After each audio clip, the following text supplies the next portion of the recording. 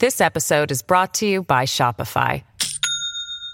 Do you have a point of sale system you can trust, or is it a real POS? You need Shopify for retail. From accepting payments to managing inventory, Shopify POS has everything you need to sell in person.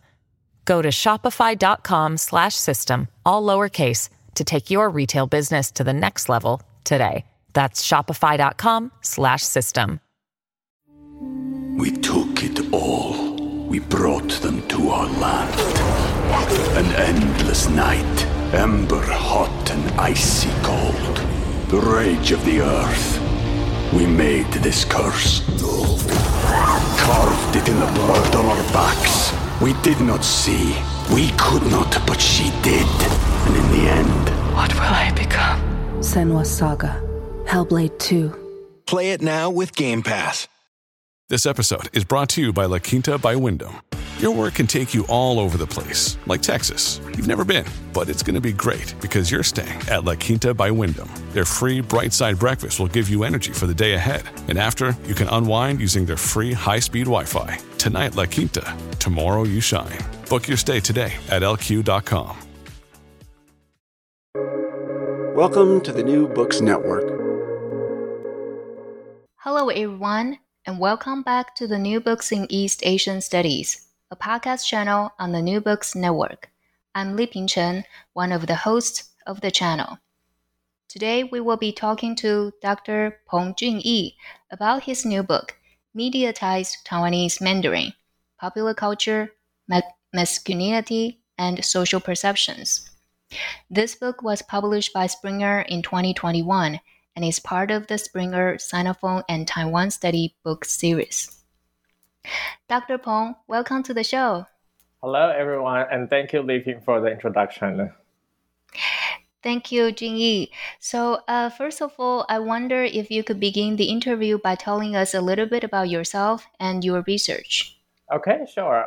So I am now an associate professor of Chinese at the City University of New York.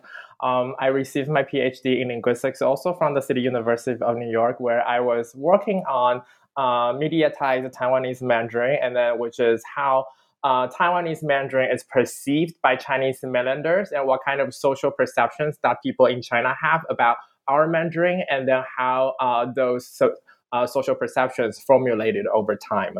Sounds good, and sounds exactly about what we are the topic of the book today, and I'm looking forward to talk more later on during the interview. But before we zoom in the book, how do you started this project? Can you share with us some of the behind-the-scenes story? Yeah, sure, definitely. So the project started actually very, very long time ago. In my senior year in college, I had this opportunity to study abroad in Australia, where for the first time I encountered a lot of Chinese students from mainland China. And then whenever I talked to them, they always told me that you have this like very special accent, right? And then so for someone who grew up in Taiwan, I was never aware that I actually had an accent, because we always take accent for granted, especially if you grew up in a relatively homogeneous environment. You feel like the way that you talk is considered a standard. And then so growing up in Taiwan, I never had this perception or awareness that I actually speak Mandarin with an accent. Until I had this encounter with those Chinese students from China in Australia. And what they constantly taught me was, oh, you have this accent from, like the TV, like the guys on TV. And then so that really made me thinking, so what exactly does that mean to sound like the guy on the TV, right? And then so they watch a lot of Taiwanese dramas, but they had very, very little face-to-face interaction with real Taiwanese people. And then, but at the time, I didn't have any linguistic trainings. I was only an undergrad student. I knew so little about linguistics. And then, so I was just very curious what they actually meant by I sounded like a guy on TV. And then I had this so-called Gangtaiqiang accent, right? And then so that was where everything started. And then after that, I went into graduate school for linguistics, because language has always been my my passion ever since I was in college. And then so I decided to go into graduate school to study linguistics to become a professional linguist.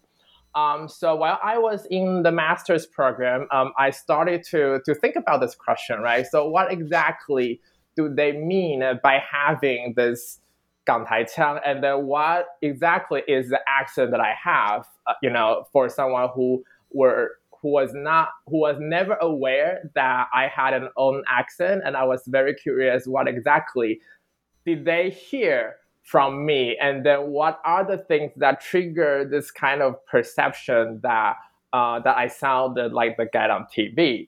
And then so in my master's program, I kind of studied the syntactic, the grammatical differences between how we use Mandarin in Taiwan and then how they use Mandarin on the mainland. And then over time, it was developing. The project developed over time, and then it became a bigger and bigger and a bigger project. And then so I carry over this project into my PhD program, and I continue to study this. And then so when I was in the PhD program, I look at it not only from the language perspective, I also look at it from the sociological perspective. I wanted to know how people actually formulate this kind of perception, and then what are the things that actually trigger this kind of sociological perception, and then eventually turn into this kind of 港台腔 or Taiwan 腔 that we constantly talk about. So that was kind of the story where everything started and how that developed into a PhD dissertation and later on this book project. Yeah, thank you, Chun-Yi, for sharing with us the story from the what you are being considered as the so-called the guy on TV by the Chinese students, and later on developing and also on your graduate studies and your research, and later on now into a book. And I think this is definitely you touch upon this a very important circulation, but also perception of popular culture and also cultural production in cross-strait situation, Taiwan and China as well. So I guess first thing first, now what is 港台腔? And then you mentioned that this is the Hong Kong, Taiwan accent, but I was wondering, can you talk more about what is 港台腔? And if possible, Chun-Yi, can you demonstrate the accent for our listeners? Okay, sure. So in my book, I really talk a lot about 港台腔 because that is like the main focus of the book. And then so my main argument for the book is that 港台腔 is not actually a real speech pattern. It's really how people perceive Taiwanese Mandarin through mass media. So if a Chinese person watch a lot of Taiwanese TV shows but then they never had the opportunity to encounter or to have this face-to-face interaction with actual Taiwanese people, and then so they would formulate this like perception or stereotypes in their mind that, oh, this is how Taiwanese people talk. And then this is what I refer to as 港台腔, because when I first heard this term, I was very curious because I know that people in Hong Kong talk very differently from people in Taiwan, right? And then so we speak Taiwanese and Hakka and then a lot of other, local Taiwanese languages. And then in Hong Kong, they speak mostly Cantonese. And then so the accent that they have when speaking Mandarin in Hong Kong is so much different from the accent that we have when we speak Mandarin in Taiwan. So when I first heard this term, 港台腔, I was very curious. So what exactly does that mean? Is that the accent from Hong Kong or is that the accent from Taiwan? And then so that is, where I started to think about all this kind of language perception and media stuff. And then so I started to do a little bit of research. I want to find out where exactly does this term 港台腔 come from? And then I talked to a lot of people, a lot of my Chinese friends from mainland China, and then I asked them, what exactly do you mean when you say 港台腔? Do you mean the accent from Taiwan or do you mean the accent from Hong Kong? And then later on, I realized in the 70s, when a lot of the TV shows or movies from Hong Kong went into mainland China, those TV shows and movies were actually dubbed in Taiwan. And then so for Chinese people who do not have much exposure to Taiwanese or Hong Kong people, they would have this perception that, oh, they all talk very alike because everything from Hong Kong was dubbed in Taiwan when they entered the Chinese market. And then so for the Chinese audience, Taiwanese people and Hong Kong people actually sound the same because everything that they see on the TV is dubbed pretty much by the same group of people, right? And then so that is why they later on developed this perception that, oh, people from Hong Kong and Taiwan all have this same kind of speech patterns. And then that is so that is what they perceived as 港台腔, but it's actually not a real speech pattern or an actual accent that people use to talk. It is what I call a mediatized variety of Mandarin. So this is a stereotype or the social perception that Chinese people formulated through the lens of media.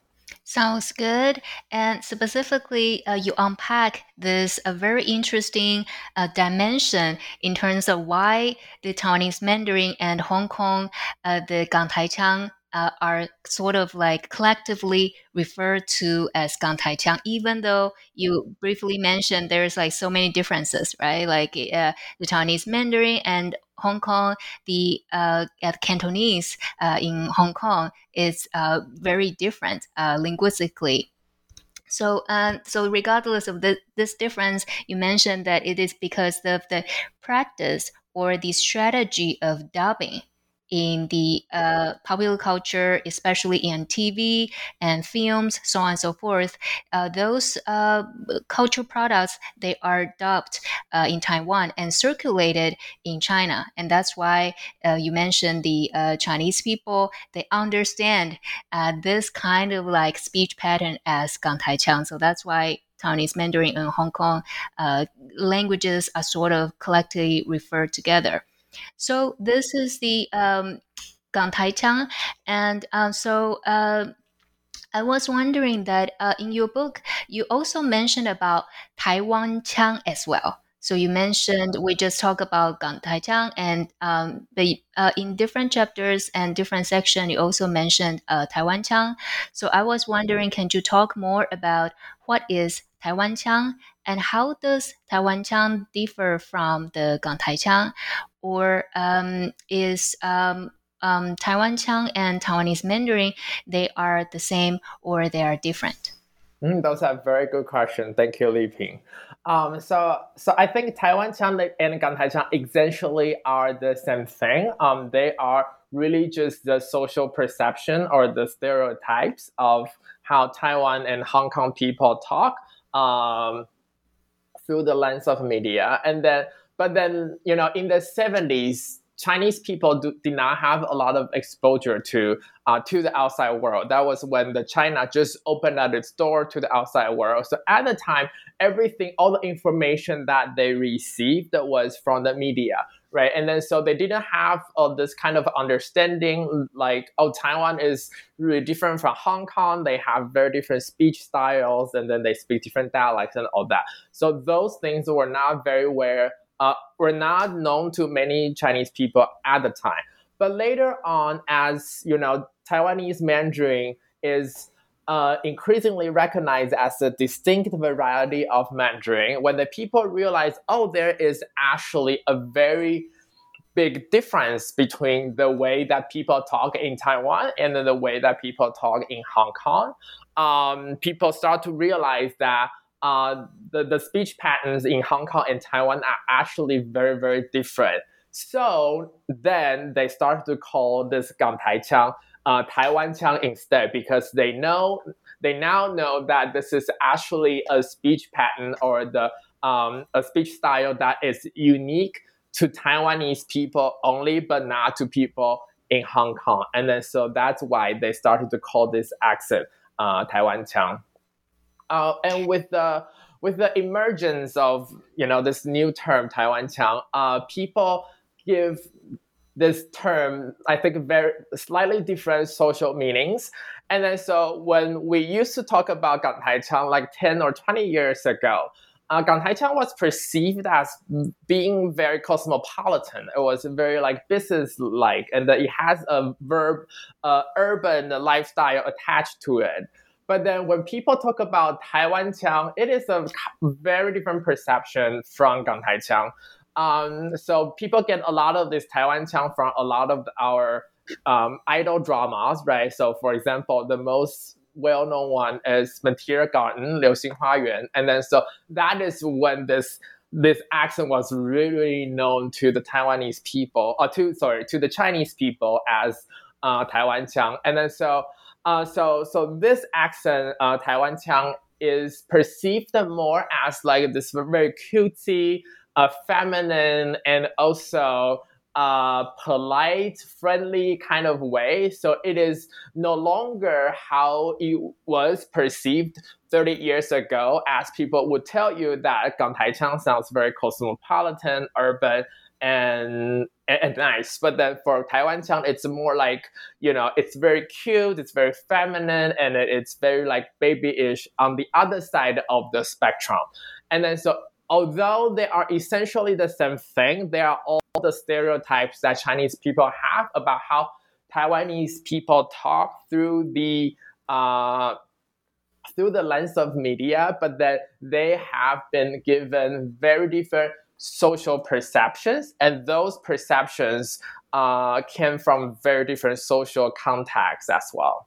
Yeah, and then thank you especially for unpacking this development of this kind linguistic category of 港台腔 or Taiwan Qiang, and especially you mentioned this understanding, the changing understanding, and even the different imagination and stereotypes of Taiwan Qiang through different moments in our contemporary era. So I guess now I will focus my question on specifically on Taiwanese Mandarin, and then you mentioned that it's a now recognized a particular variety of Mandarin and Taiwanese Mandarin. So, Chun-Yi, do you want to speak briefly in Taiwanese Mandarin so our listeners can get a taste about what Taiwanese Mandarin sounds like? Okay. So do you want me to talk in Mandarin now? Yes. Okay, sure. 所以台湾腔就比较像是我们平常这样子讲话的方式，然后可能有时候我们在句尾的时候会说好啊、好哦、可以啊、真的吗？类似像这样子的这些语尾的助词，so a lot of those like sentence final particles that we use in our Mandarin is really salient to the Chinese mainlanders. And then whenever you speak like that, they'll be like, oh, this is very Taiwanese. And then so that is really the perception of Taiwanese Mandarin. And then also, like I said, Taiwanese Mandarin is so 港台腔 is only represents part of Taiwanese Mandarin, right? Because Taiwanese Mandarin is also a very broad way of speaking, because if you're from Taipei, you're from Kaohsiung, or you're from Taichung, and those different cities have their own regional varieties of Mandarin as well. So what exactly is Taiwanese Mandarin, right? And then so even the term Taiwanese Mandarin cannot really cover all the different ways of talking of people in Taiwan. And then so, but the Taiwanese Mandarin, when linguists talk about Taiwanese Mandarin, we try to focus on the actual features that the majority of Taiwanese people use in their daily life speech. So here are some examples. So like I said previously, the sentence final particles are some of the very salient features of Taiwanese Mandarin. And then what is also common to Taiwanese Mandarin is the drop of sound, right? And then so if you are familiar with Beijing Mandarin, they have a lot of the sound at the end, not just at the end of the phrase or sentence, but also they do the zhi, chi, shi sound very salient, in a very salient way. Whereas in Taiwanese Mandarin, sometimes 老师老师, we don't really make an effort to make this distinction between 知吃诗 and 滋吃丝, those sounds. And then so those are something considered a very unique feature of Taiwanese Mandarin. Although a lot of southern Chinese speakers also use these kind of features. They drop the R's as well. But then whenever people hear this drop of sound, they usually associate that with Taiwanese Mandarin. And then another feature that we hear a lot is the N and the NG sound. So 学生, 学生 and 学生, right? And then so in Taiwanese Mandarin, we would say 学生 a lot. But then in standard Mandarin or the Beijing Mandarin, so to speak, you would say 学生, right? So you will make this NG sound more salient than people would in Taiwanese Mandarin. And then so the nasal, how we produce the nasal sounds is also different from standard Mandarin in Beijing. Also, we have this tendency to replace all the neutral tones with full tones, right? So instead of saying 学生, we would say 学生, right? So we drop a lot of the neutral tones, and then instead we use a regular tone instead. So instead of saying 朋友, we would say 朋友. Also, we use the third tone to replace the neutral tone. So those are all very salient phonological features of Taiwanese Mandarin. And syntactic-wise, one of the very well-known feature of Taiwanese Mandarin is the use of 有, right? And then so we have this tendency in Taiwanese Mandarin to use 有 as an aspect marker, which means we would say 我有看过这部电影 or 我有吃过这道菜. So that means I had this experience before. So as markers of completion of an action. But in standard Mandarin, this is not a grammatical feature for many of people from northern part of China. And then so they will always tell you 我没吃过这道菜 or 我没看过这部电影 or 我吃过了我看过了这部电影. They wouldn't even use 有 in their sentence as a marker of completion. But then that feature is so common in Taiwanese Mandarin and also in a lot of southern varieties of Mandarin because many southern dialects of Chinese, such as Taiwanese, Hakka, Cantonese, they all have this 有 feature in their dialect. And then so when we speak Mandarin, there is this tendency that the feature will transfer into the way that we speak Mandarin. And then so we get a lot of those features actually from Taiwanese and from Hakka because those are the two most spoken local vernaculars here in Taiwan. So when we speak Mandarin, a lot of those features would automatically transfer into the way that we speak Mandarin.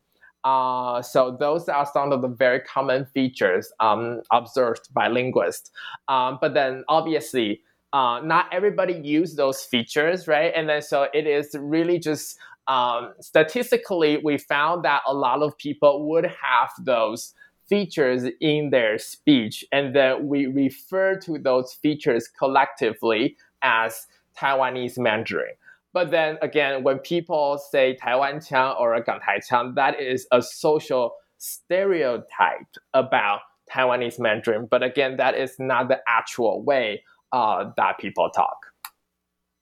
Yeah, thank you, Chun-Yi, for sharing with us the different features of Taiwan Chang and also the comparison as well, the Taiwanese Mandarin and also the Beijing Mandarin.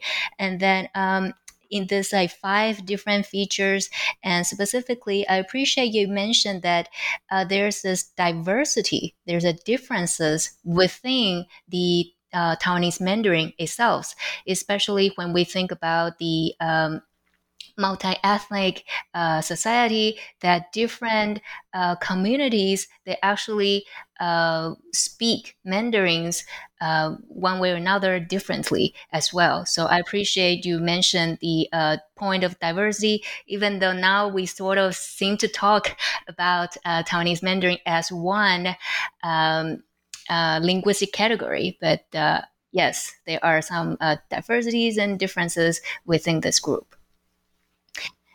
And now we'll be moving on to the Taiwanese Mandarin, and especially thinking about Taiwanese Mandarin, the development, the practices of Taiwanese Mandarin in historical views.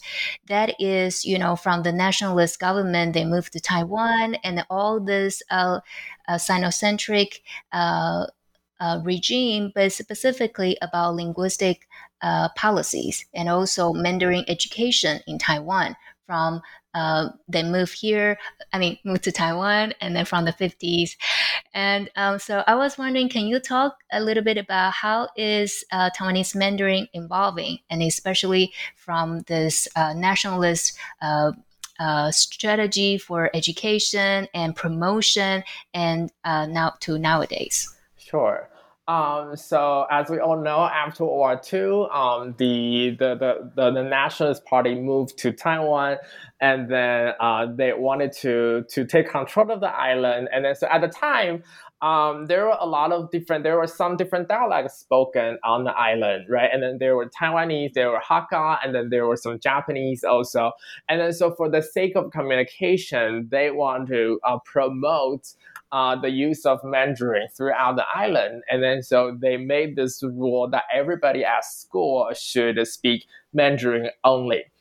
With this Mandarin only policy, so a lot of people would can only speak their home dialect, which is, Taiwanese or Hakka at home. And then when they come to school, they all have to use Mandarin. And then so this is a very typical case of what we call language contact. So language contact is when two languages are spoken at the same place by the same group of people, right? And then so what happened in language contact is one language will have an effect on the other. That is a very obvious outcomes of language contact. And then so very naturally, a lot of people carry their whole the way that they speak Taiwanese and the Hakka over into the way that they speak Mandarin, right? And then so with this language contact, there were a lot of new features coming into the Taiwanese Mandarin. And then at the time, we were not allowed to have any sort of contact with mainland China. And then so after the separation for 50 years, mainland Mandarin and Taiwanese Mandarin just diverged in their own way, and then developed their own ways of speech and own ways of features, and how they use different phonological and syntactic features. And then so that it was sort of this historical development of Taiwanese Mandarin. And then more and more, we got this influence from Japan, right? Because we used to be the Japanese colony. And then so in a lot of ways, we adopted this kind of Japanese cuteness or very feminine kind of a speech style in popular culture. And then people think, oh, that is such a cute way of talking. And then so people associate a lot of those features with femininity, right? And then so a lot of girls want to sound cute on social media or on TV, and then so they would pick up those Japanese kind of cute features in the way that they speak Mandarin. And then so more and more those kind of cutesy feminine kind of style go into the way that we speak Mandarin over time. And then so now it becomes this kind of what Chinese people call a very cute and feminine way of talking. So that was a really, really brief introduction of how Taiwanese Mandarin evolved over the last 50 years when the Nationalist Party brought the language to Taiwan, and then how they interact with the local languages first. And then later on, people pick up the speech style from Japan in popular culture, and then that the way Mandarin is spoken is now developed into the way that we hear on TV these days. This episode is brought to you by Shopify. Do you have a point of sale system you can trust, or is it a real POS? You need Shopify for retail. From accepting payments to managing inventory, Shopify POS has everything you need to sell in person. Go to shopify.com/system, all lowercase, to take your retail business to the next level today. That's shopify.com/system. We took it all. We brought them to our land. An endless night, ember hot and icy cold. The rage of the earth. We made this curse. Carved it in the blood on our backs. We did not see. We could not, but she did. And in the end... What will I become? Senua's Saga. Hellblade 2. Play it now with Game Pass. At Evernorth Health Services, we believe costs shouldn't get in the way of life-changing care, and we're doing everything in our power to make it possible. Behavioral health solutions that also keep your projections at their best? It's possible. Pharmacy benefits that benefit your bottom line? It's possible. Complex specialty care that cares about your ROI? It's possible. Because we're already doing it. All while saving businesses billions. That's Wonder made possible. Learn more at evernorth.com/wonder. Yeah, thank you, Chun-Yi, and especially appreciate you mentioned that there this kind of localization, right? Like localization of Mandarin. One way is this kind of linguistically localized. I just want to highlight the example you mentioned earlier in terms of yo, right? So sometimes this kind of inclusion of yo is one way or another might be influenced by the Taiwanese Hokkien use of the language, and it's sort of kind of like mixed in the Mandarin speaking as well. And another trajectory you also briefly mentioned is this kind of localization in relation to Taiwan's history of serial colonization as well, the Japanese influence, and also the nationalist government, the kind of like Chinese ideology in the linguistic education and performance. And lastly, you mentioned this kind of like cutified, right? The kind of cutified trend of Mandarin. And then so these are the two major dimension that you mentioned about the involvement, evolution of Taiwanese Mandarin. So with that said, and also to think about, from the 50s to nowadays, the language is evolving, right? And also then my question would be about the perception as well. The perception about this language in, changing and also evolving. So how has the Taiwanese Mandarin acquired different social meanings locally and also in China or even globally as well? That is an excellent question. So that was also the main focus of this book, right? And then so I was really interested in how the social perceptions of Taiwanese Mandarin really changed over time, given different social meanings and different contexts and power dynamics and all that. And then so in the 70s, when China first opened up its, the country to the world, they had a lot of cultural product, like we talk about, coming into the mainland. And then so for the first time, the younger generation had exposure to the outside world, especially the Chinese speaking community outside of China. And then so they watched a lot of, Taiwanese TV shows, movies from Hong Kong, music from both Hong Kong and Taiwan and all that. And then so at the time, Taiwan was a lot more economically more advanced than mainland China. And so people had this perception that, this is how Taiwanese people speak. And this is how, if you live a very urban kind of style, this is how you would talk. And then so through the influence of media,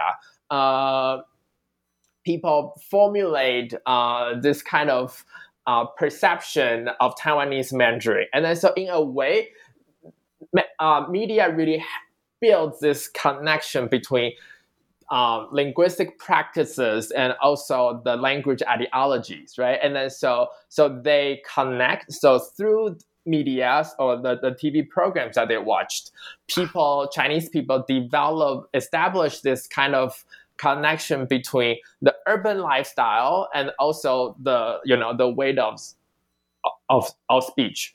And so people start to have this like a perception that, if you live in a like urban kind of area, this is the way that you would talk. And then so people assign this what we call social meanings to Taiwanese Mandarin. And then so that was what happened in the 70s. And then so if you ask, so my experience in my research has been that whenever you ask people, in their 50s or 60s, they will always tell you very positive things about Taiwanese Mandarin. They'll be like, oh, this sounds very nice, and it sounds very educated, it sounds very cosmopolitan, and then that really represents a urban lifestyle. And we watch a lot of those, Taiwanese dramas growing up, and then so we really love the accent. So this is that's a very typical response that I got from my, research participants who are in their 50s and who are in their 50s and 60s.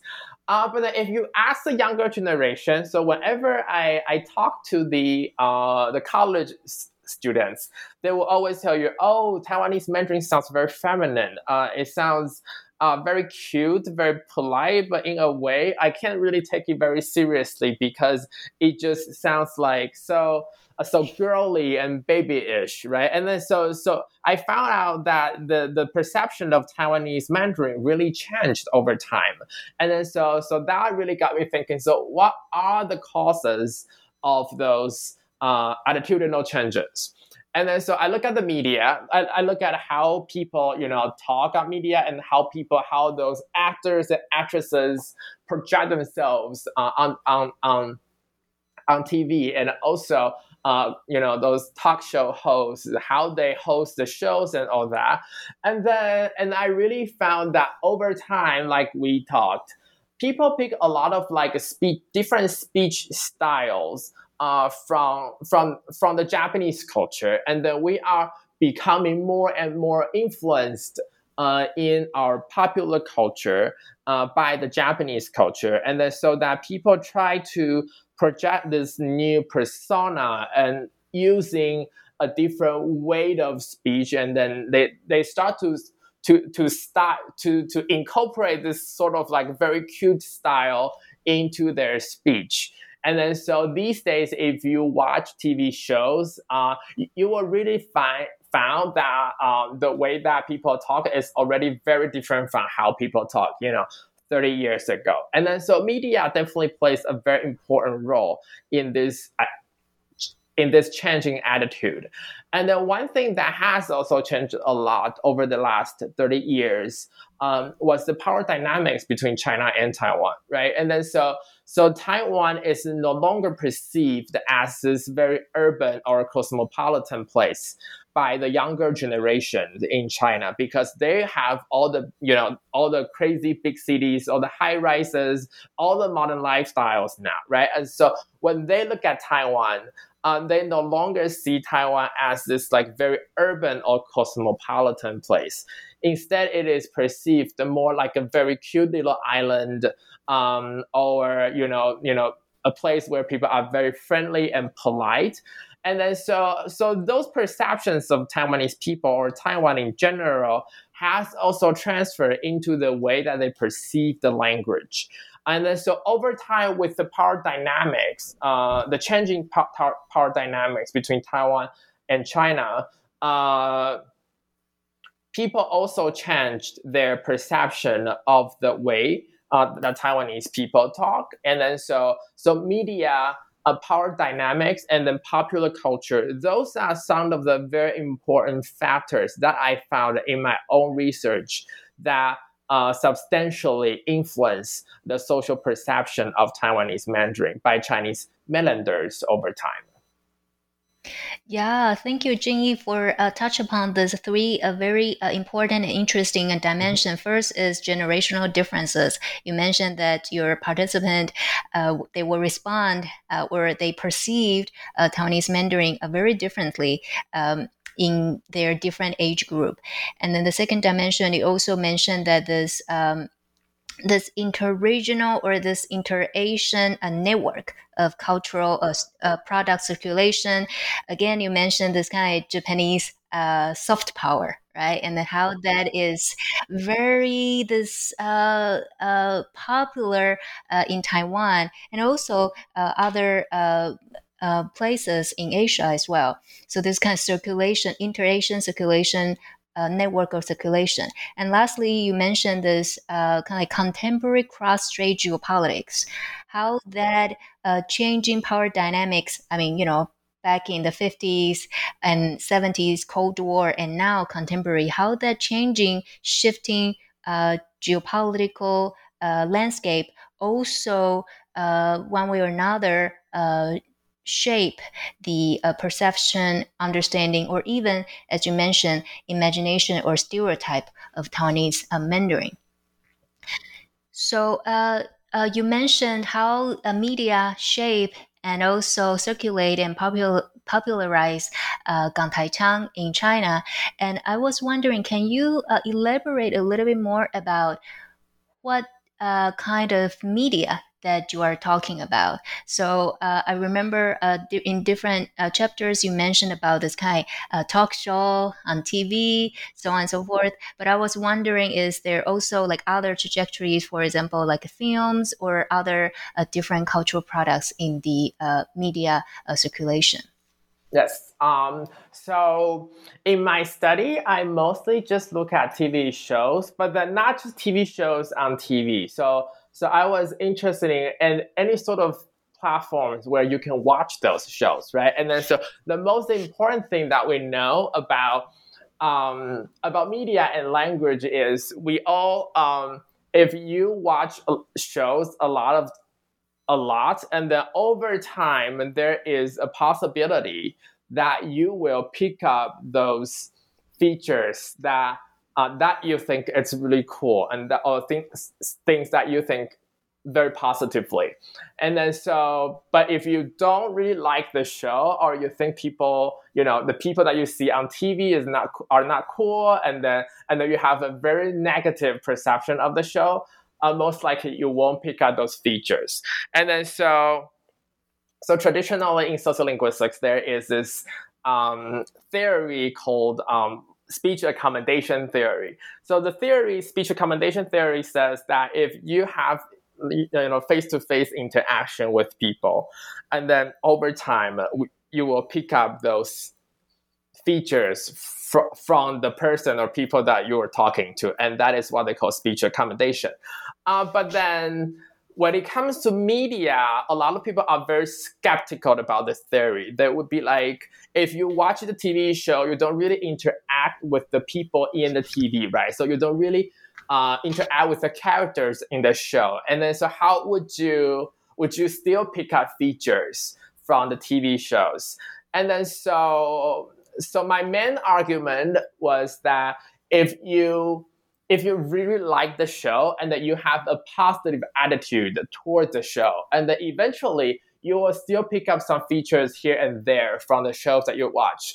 But then if you don't really like the show and you think it's very dumb, stupid, and it's not perceived very positively by yourself, and then you will not pick up the features that you watch from TV. So my study has been focusing on TV shows, but it's not just TV shows on TV, but also if you can watch the TV shows from different platforms, such as on the internet or Netflix and a lot of other platforms that you can watch, as long as you can see the characters that sort of gives you the social context, and then you can hear them talk. And then that's the media that I was interested in. And then so I look at it.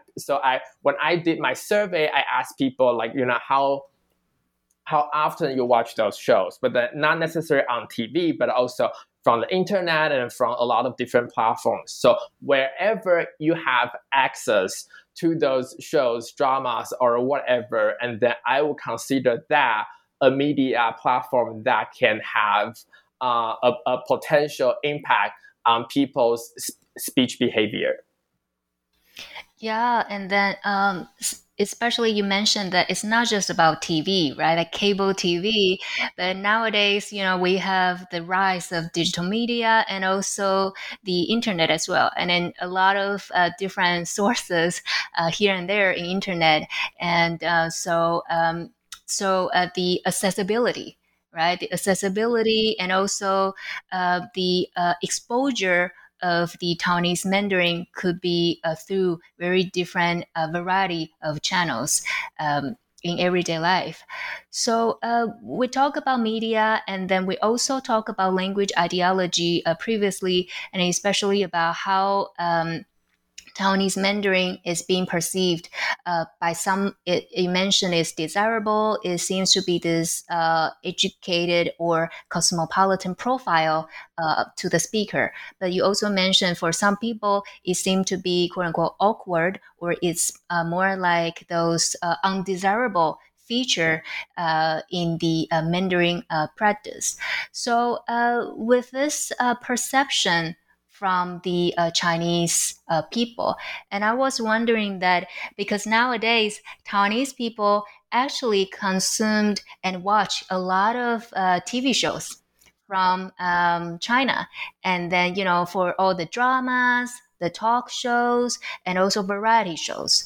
So my question for you is that even though this may be outside the scope of this book, but I'm interested to hear your thoughts or maybe some observation that you can share with us that how the recent rise of Chinese cultural production, and especially in Putonghua, how that impact the practice, the speaking of Taiwanese Mandarin. That's a really, really good question, Li Ping. I feel like there is also definitely like a reverse impact on Taiwanese Mandarin from mainland China, because just like you said, there are so many shows from China that people watch in Taiwan these days, and then so I feel like over time we will pick up. So I think I have already noticed a lot of the phrases or the pronunciations and stuff that has been picked up by Taiwanese people. And then so I feel like over time, there will be more and more features from Beijing Mandarin entering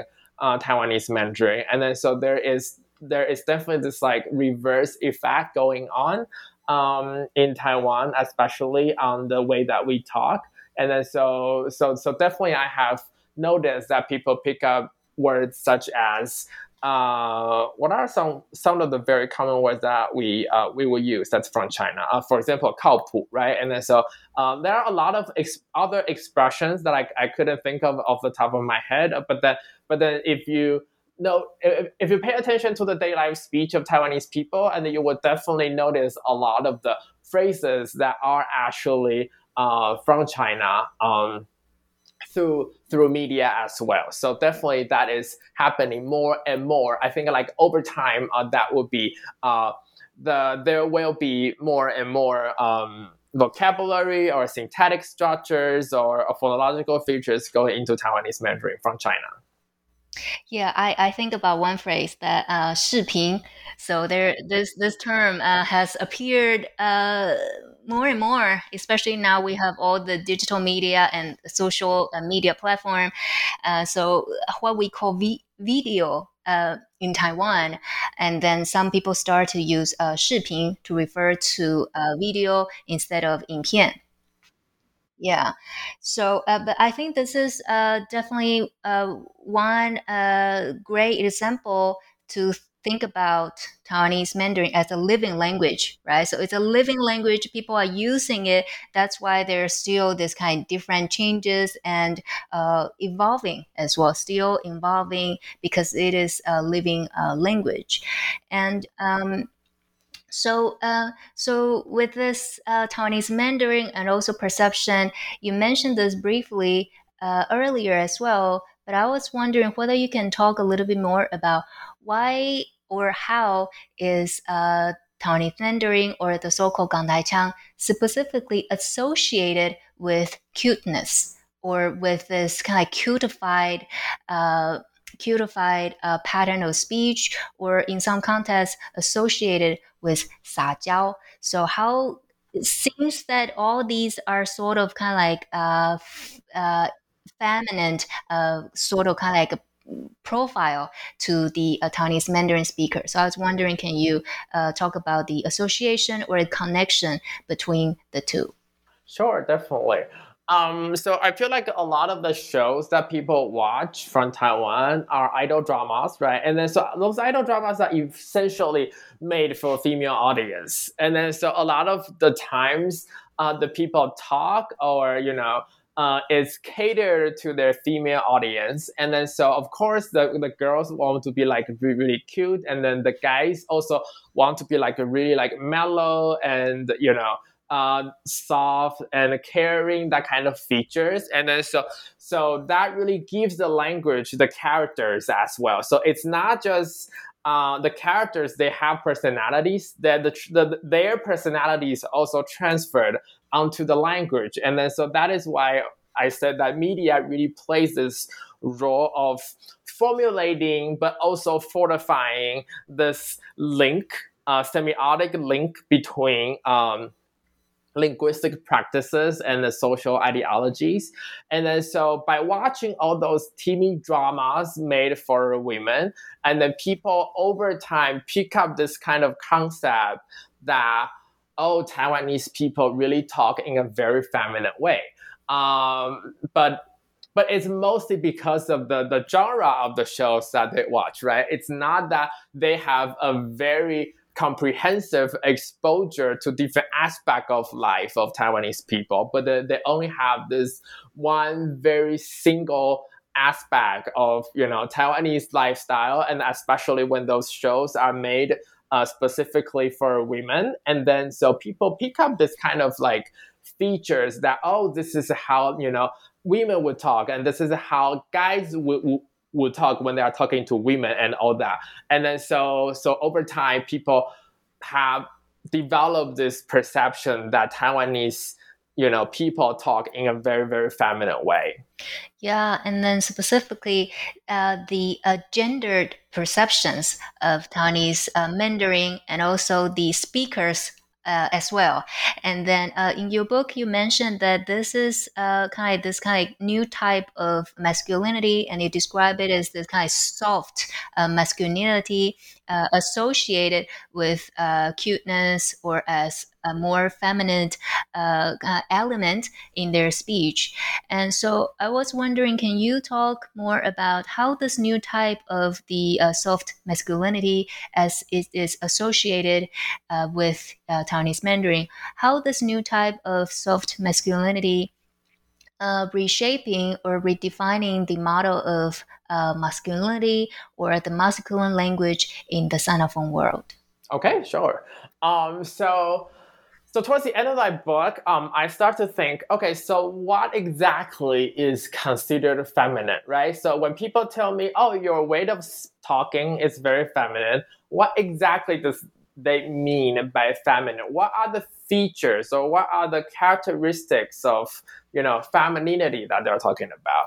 And then so I started to do a lot of kind of research on femininity and also masculinity in different cultural contexts, right? And then so of course, in different cultural contexts, there are different definitions of femininity and masculinities, right? And then so in Asia recently, there is this new models of masculinity going on from the influence of K-pop. the Korean popular culture, right? And then so we have seen a lot of those like K-pop stars that they are male, but then they put on a lot of makeup and then they dress in a very gender neutral way, or what we call androgynous way, right? And then so they become extremely popular among the younger generation, and then they present a very different type of masculinity. They are considered nonconformist, right? They are considered with this very youth independent nonconformist identity, and then so they become very, very well accepted by the younger generation, not by everyone, but then by the younger generation especially. And then so this kind of image also goes into a lot of the shows that we have, right, in Taiwanese dramas. And so those guys would dress up like those K-pop star, or they have like the makeup, the hairstyle, or the or the overall style. It's very androgynous, right? And then it's not considered. So when I look at a lot of studies by Korean scholars, they said it's not feminine. Putting on makeup for men, it's not a feminine thing, but it's a new ways of looking at male identity. It's a new way of looking at what exactly is modern masculinity. And then so this kind of new concepts or ideas really come across Asia, not just into Taiwan, but also into China, Japan, and a lot of East Asian countries. And then so over time, that those like Korean dramas and K-pop are really reshaping how people perceive what masculinity is. But then for people who are not yet influenced by this, or people who are not acceptive of this kind of influence, they would see Taiwanese Mandarin, or they would see this culture as being very feminine, or being not like a man, or stuff like that. And then so this new kind of masculinity is still changing how people think of what a man should be like, or what is considered a masculine speech style, or what is considered a feminine speech style. But then we do not have a definite answer for that one yet, because that is still changing our perception over time. So toward the end of the book, I kind of want to draw on this conclusion that our perception is really dynamic. Our perception of language is really dynamic. It's not only the way that we talk, but also it is in the social it is a lot about the social context, right? So how we perceive femininity, how we perceive masculinity, and those perceptions will transfer into the way that we perceive languages as well. And then so with this new type of masculinities and femininity coming into Taiwan and also into China, and then those new concepts of gender are also reshaping the way that we look at our own and other people's languages. Yeah, thank you, Chun-Yi. And especially you touch upon also, in addition to J-pop and Japanese drama, but also definitely K-pop and K-drama. That's immensely popular in Taiwan as well. So I definitely appreciate you mentioned that the connection or consumption even of the Korean cultural products. And also, you mentioned this very important point in terms of how the language practice or language perception actually also reveal language ideology. And that language ideology is actually should be contextualized with the social context as well. And then you mentioned that this masculinity and how it is being perceived with more like feminine features. And also, I guess one way is also to think about this kind of like the social context is, one way or another, still kind of like the undercurrent is still this heteronormativity that to kind of like categorize as masculinity and femininity, but in a way that, nowadays it's a very diverse life. So I guess this is something that when I hearing you unpacking the gendered perception, then I was thinking about the ideology and also, of course, K-pop and K-drama as well. All right. So thank you, Chun-Yi, for sharing with us the thoughts and some of the highlights from the book. And so now we are towards the last section for our interview. So per our tradition, so I will be asking you the traditional final question here at New Books Network.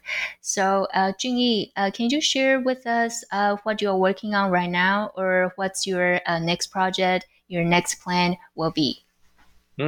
So my next project will be looking at the role of gender in language acquisition. So as a linguist and also a language instructor, I have always been really interested in how people acquire Mandarin as a second language.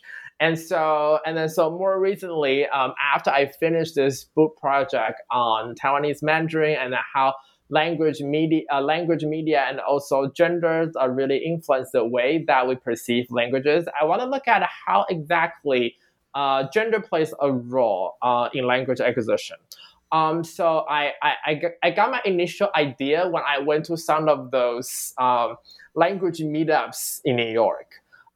So as you probably know that in New York, there are a lot of different kind of meetups where people gather together for similar interests and stuff like that. And one of the very popular meetups is language meetups, right? And then so sometimes I go to those Mandarin meetups to meet with people and to practice Mandarin with them.